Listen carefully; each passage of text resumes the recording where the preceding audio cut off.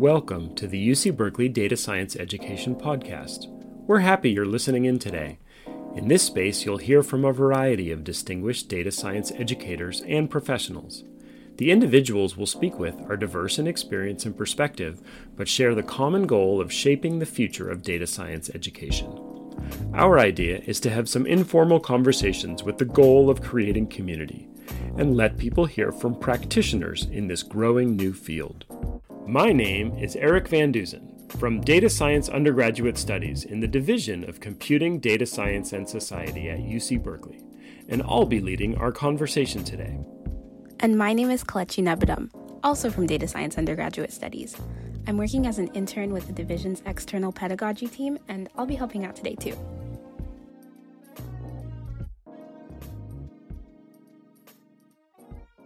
Hey everybody, today we have Vic Gopal and David Chu from the National University of Singapore, who were really generous hosting me about a month ago when I went and had a visit, and was really exciting to hear about their program. So could you guys give us a brief introduction of yourselves and what's currently going on? Hi Eric, thank you for inviting us to the podcast. My name is Vic. I did my PhD in statistics in Gainesville, Florida. Go Gators. And then I came back to Singapore and spent a couple of years working at IBM, and then I joined NUS. So I've been here about close to 10 years. And what I've recently been working on is I've been teaching a couple of classes on data science. One of them is called visualization. Nominally, it's a class on visualization, but essentially it's the first class where the students get introduced to R. So they learn how to manipulate data, explore data, and visualize it. The other class that I mainly teach is a class called Data Science in Practice. And I guess we'll talk about that in one of the later questions. Okay. But what I've currently been working on, so in the past few years, since the class size was growing a lot for the visualization, what I spent a lot of time doing was trying to write an autograder. I heard about how Eric and his team, you guys use the autograder, right? So I haven't checked it out yet, but I spent some time working on an autograder because I wanted to quickly grade scripts and give students feedback. I wanted a certain flexibility instead of just asking them to return fixed answers or fixed set of code. I wanted a flexibility of generating metrics on the code that they write, making sure that they're having good practice, not using too many for loops when they shouldn't, and so on. That's one of the things I've been working on. It's an R package that is out there, but it still needs a lot of work, although I still use it every semester. But right now, it's basically something that I know how to use, but nobody else does, even though I documented it, right? It has its quirks that only I know about, but it has helped me tremendously. Hi, everyone. My name is David Chu. So I did my PhD in applications of probability in genomic sequence analysis. So that was in Singapore. After that, I went to USC, Southern California, to do my postdoc with Mike Waterman in computational biology. So I came back to Singapore in, I think that was like 12 to 13 years ago. I joined the department. And for the first few years of my teaching career in NUS, I've been teaching mainly lower level probability and statistics class, and then probably about 2 years ago, I started teaching a university-wide data literacy course. So this is a course that is designed to be taken by almost all freshmen in the university. So the aim is to introduce them to quantitative concepts. So you can think of it as a statistical introductory statistical class for the freshmen, but yet at the same time we didn't want to teach it at the same level of rigor as a stats major or math major. So we wanted to give freshmen who don't major in a quantitative area some basic ideas about what you should be looking for when dealing with data. So we also try to teach these freshmen some practical data handling skills. No coding involved, We use Excel because that's friendly to everyone. And then we use a very nice R-Shiny package called Radiant that allows students to do quite a bit of stuff, which is based on the Tidyverse package in R. So that's one thing that I've been doing. I manage a team of together with a few other colleagues, a team of 14 full-time TAs. So we teach about 3,000 students every semester. So this semester is a little bit lesser. It's only 2005, and so that's one class I've been teaching. And then another class that I teach is not as big, but it's still pretty big. It's about 500 to 600 students. It's a service course in statistics and probability for computer science students. So I've been working with another colleague to make this a blended course. So that's one thing. I'll probably talk a little bit more later. So what I like to do during the summer is I'm actually involved in a research program for undergraduates at the Institute of Mathematical Sciences in NUS. It is actually jointly organized with the Institute of Pure and Applied Mathematics at UCLA. So we have students joining in for a 9-week period, and we have industry people giving the students a practical problem to work on. So the students, they will work full time on this project that is given to them, and it's very exciting for these students to see how math in general is being applied to solving industry related problems. Yeah. Nice. Could we just hear a little bit about the growth of the major? It sounded like it's like really expanding a lot each year, the data science major. Yes, probably I'll just start off with a little bit of data. So we are the Department of Statistics and Data Science.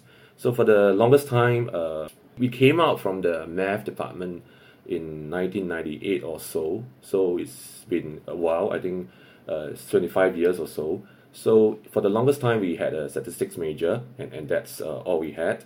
And then I think sometime in the year 2014, 2015 or so, the university encouraged us to think about offering a major in data science and analytics, because I think there's some sort of demand for people who would be skilled in the concepts of statistics, and then being able to do good data work. And of course, that's really because of the big data era that came upon us. So in the year 2016, July, correct me if I'm got the dates wrong, Vic, we started off with the first batch of data science and analytics major.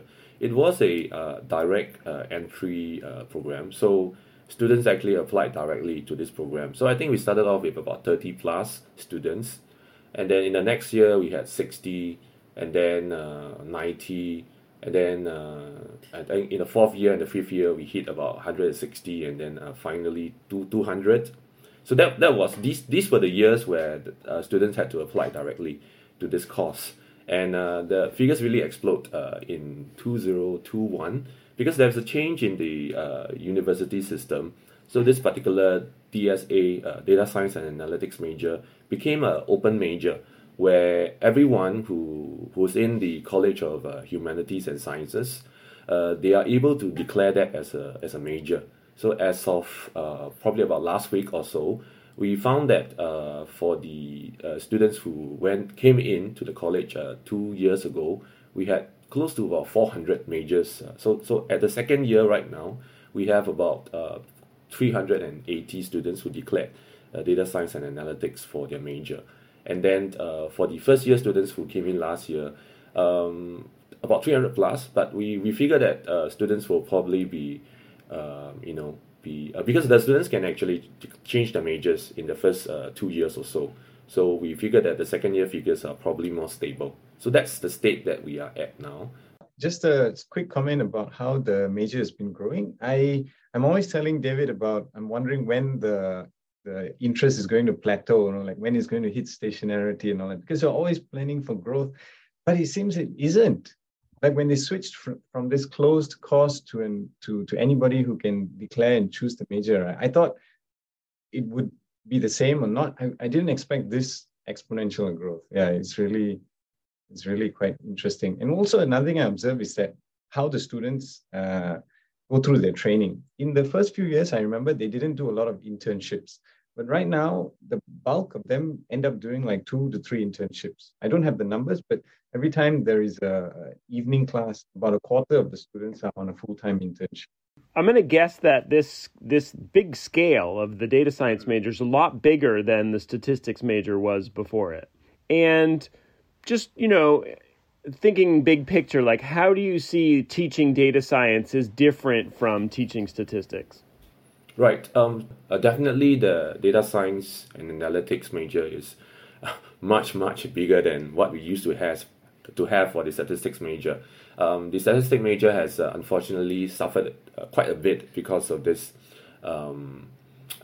new course in data science. We are looking at in the tens, multiple tens, but 30 to 40 students for the statistics major. So that's one development. And Eric, you might be aware, you spoke to Yu Ting and some colleagues from economics. So that's probably about 6 years after we started 4 years or 5 years after we started the data science and analytics program. We started the data science and economics program as well. So it has grown quite popular as well. We started off with about 40 over students. And the latest batch we admitted last year was close to 90. And just 2 days ago, we had the open house.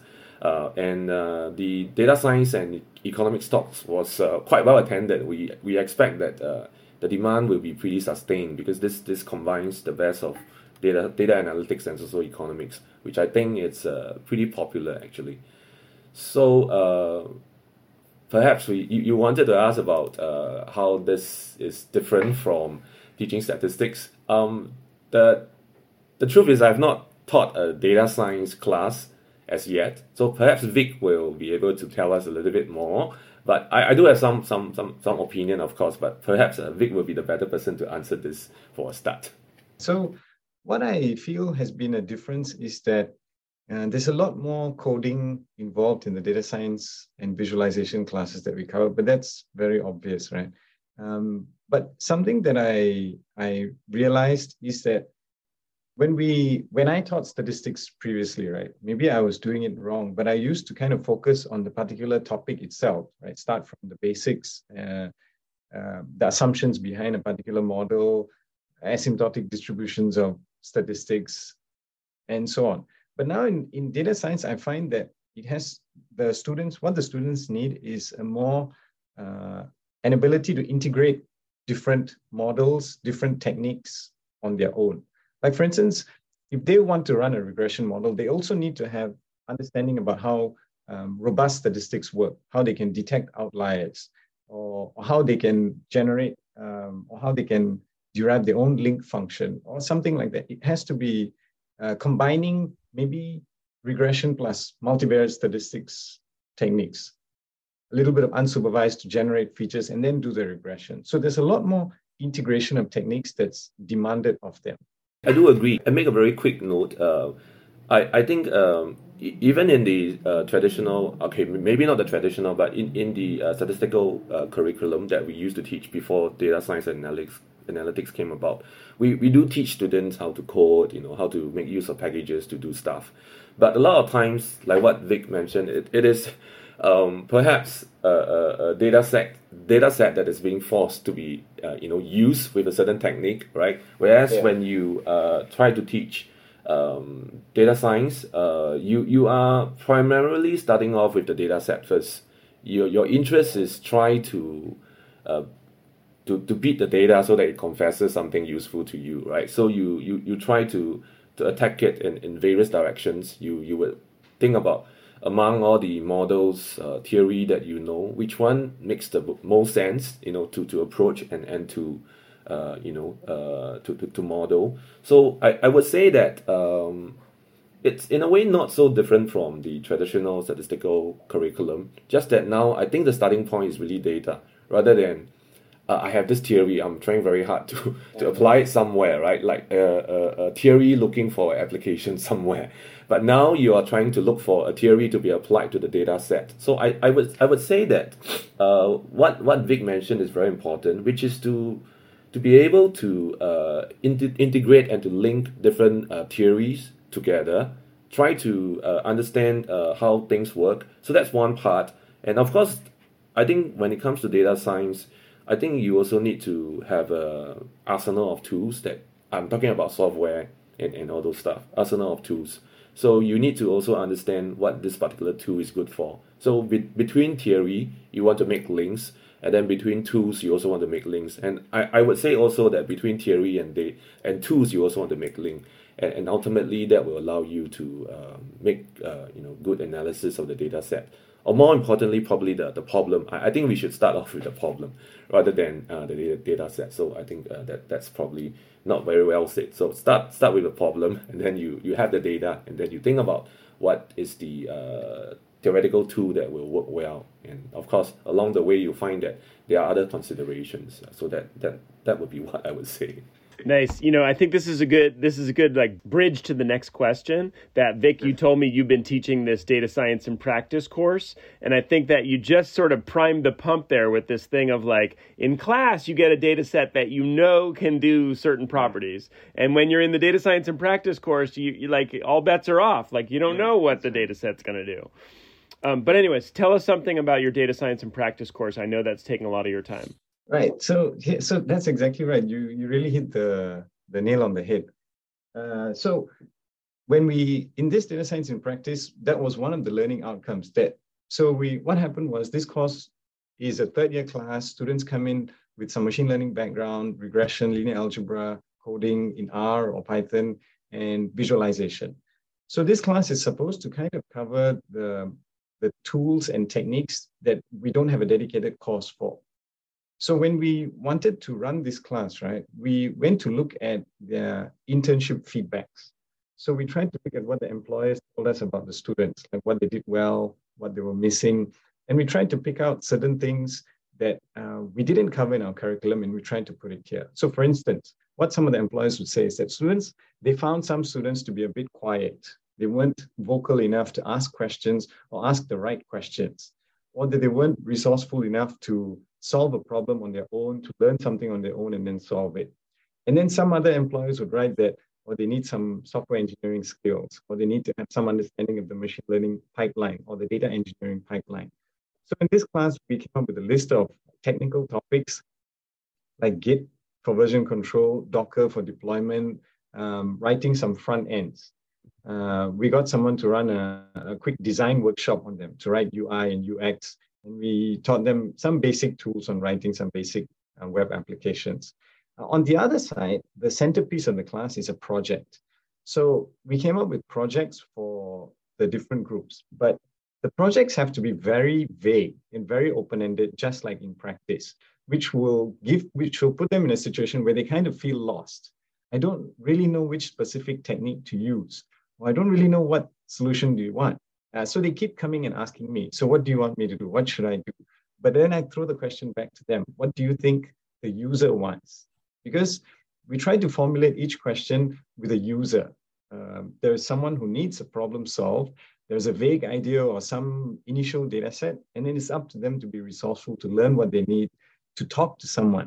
That's a primary assessment. If they just send out like surveys, we don't rate that as well, but they need to talk to a human being to see how the solution can fit for them. Yeah, I think that's a really cool way to design a course, because in the real world, a lot of data science is like stakeholder relations, knowing how to talk to people and figure out what they want. So it's really great that you guys are getting right into teaching them those really important industry skills that we tend not to be able to, get practice with in school.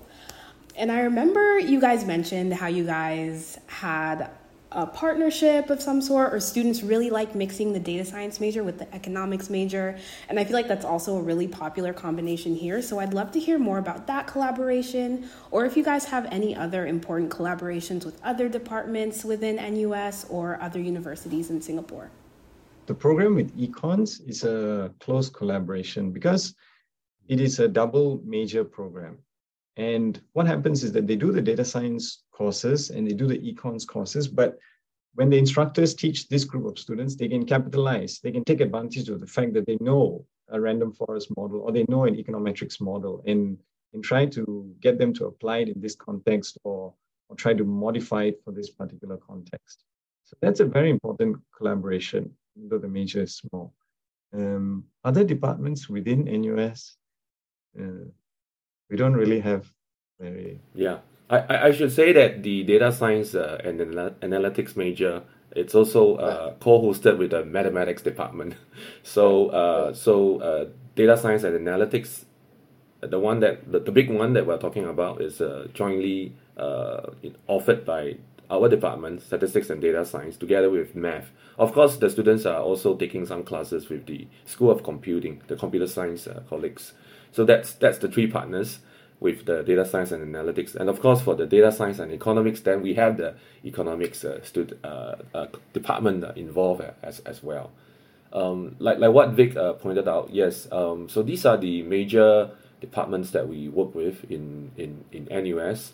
We have not had any contact with other universities in Singapore, even though we understand that there are similar curriculums that are being offered in the other universities in Singapore as well, actually. That's really cool to hear. I'd actually love to take a bit of a pivot, and I remember that we might have touched on the university-wide data literacy course. Very briefly, you might have mentioned it. I'd love to hear if you've seen data science evolving or changing the nature of the university as you've maybe incorporated that course, or if you see it changing the nature of the university as you incorporate it more university-wide. That's a very good question. I will try to answer that a little bit. So the data literacy course that I spoke about just now was part of the core curriculum of the university. So there are various components. So data literacy is one of it. There's also a digital literacy, which is a programming course. So as far as the university is concerned, we are trying to get the other majors, whichever major you are in, as much as possible, we do encourage the departments to think about how they can build upon the foundation that was being laid for example, the data literacy course.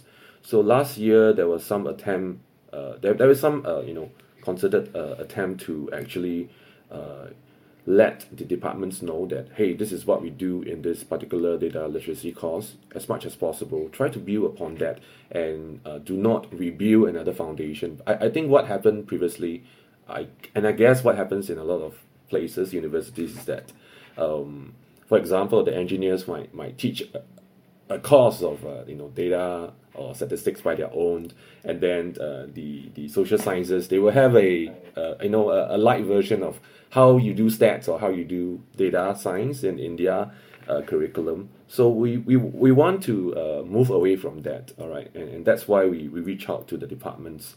So this course is actually hosted by the provost office, which is like the university unit.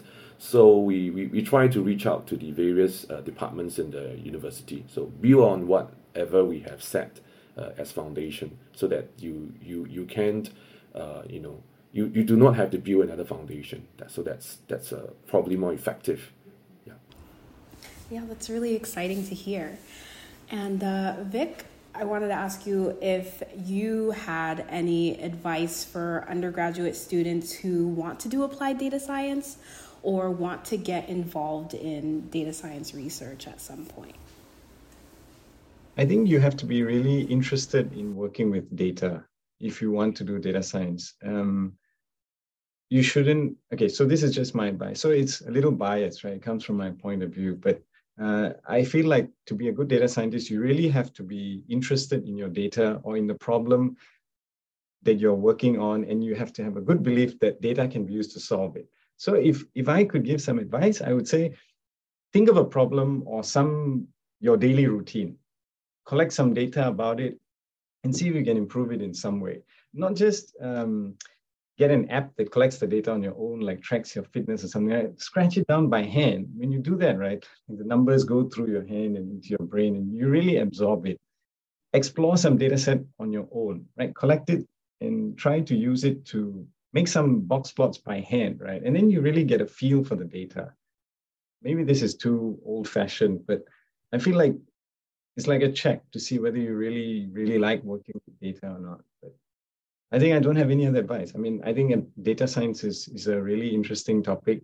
If you ask me what exactly data science is, I still can't answer the question. But if you're interested in working with data and making decisions from it, go for it. That's great. I'm definitely going to give that a try. I'll try and take down some data by hand one of these days and get some practice in. But we've come to the end of the interview, so I'd love to know if either of you guys had any parting thoughts or words of wisdom for other data science educators around the world. Yes, we were thinking that we were, as a department, we are still exploring what seems to be the best way to make this curriculum work. Which I think then when Eric came visit us, it was very useful interaction. We found how things were done in UCB. I think maybe what we try to do as a department is I guess we make the deliberate effort to try to talk to industry practitioners, and we also try to bring in industry practitioners. I think in one of the other course that Vic and a few other colleagues are teaching, we actually get people in the industry to co-teach a class, and they can show the students how data science is being done in action. I think that's valuable. I guess that's something that we would say is a useful thing to explore, talking to people in the industry. Perhaps Vic has some other thoughts as well. No, I totally agree. I think a lot of our courses use an adjunct lecturer or get an adjunct lecturer to come in. And this way, right, we really can provide some credibility to our course, that we're not just cooking up a syllabus because why would a student believe us, right? We're not working in the industry, but we have the adjunct lecturer. They can tell you, yes, this is used and this is how it's used. And these are other examples. Then really credibility to what we're doing. Yes.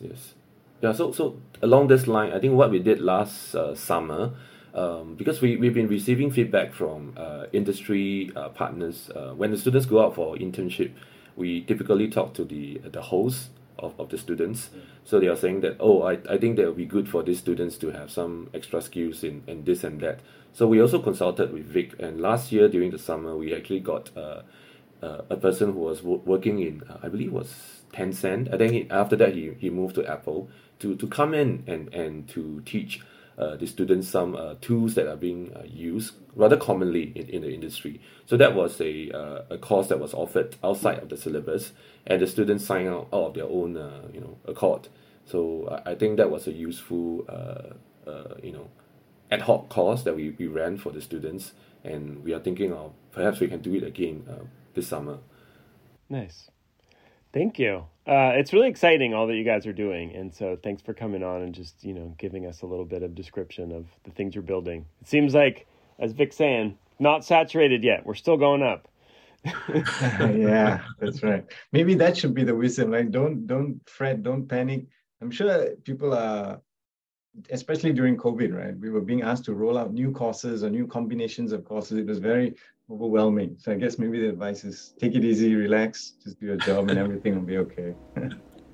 That is great advice. Yes, thank you guys so much for taking time out of your day to speak with us. Thank you for having us.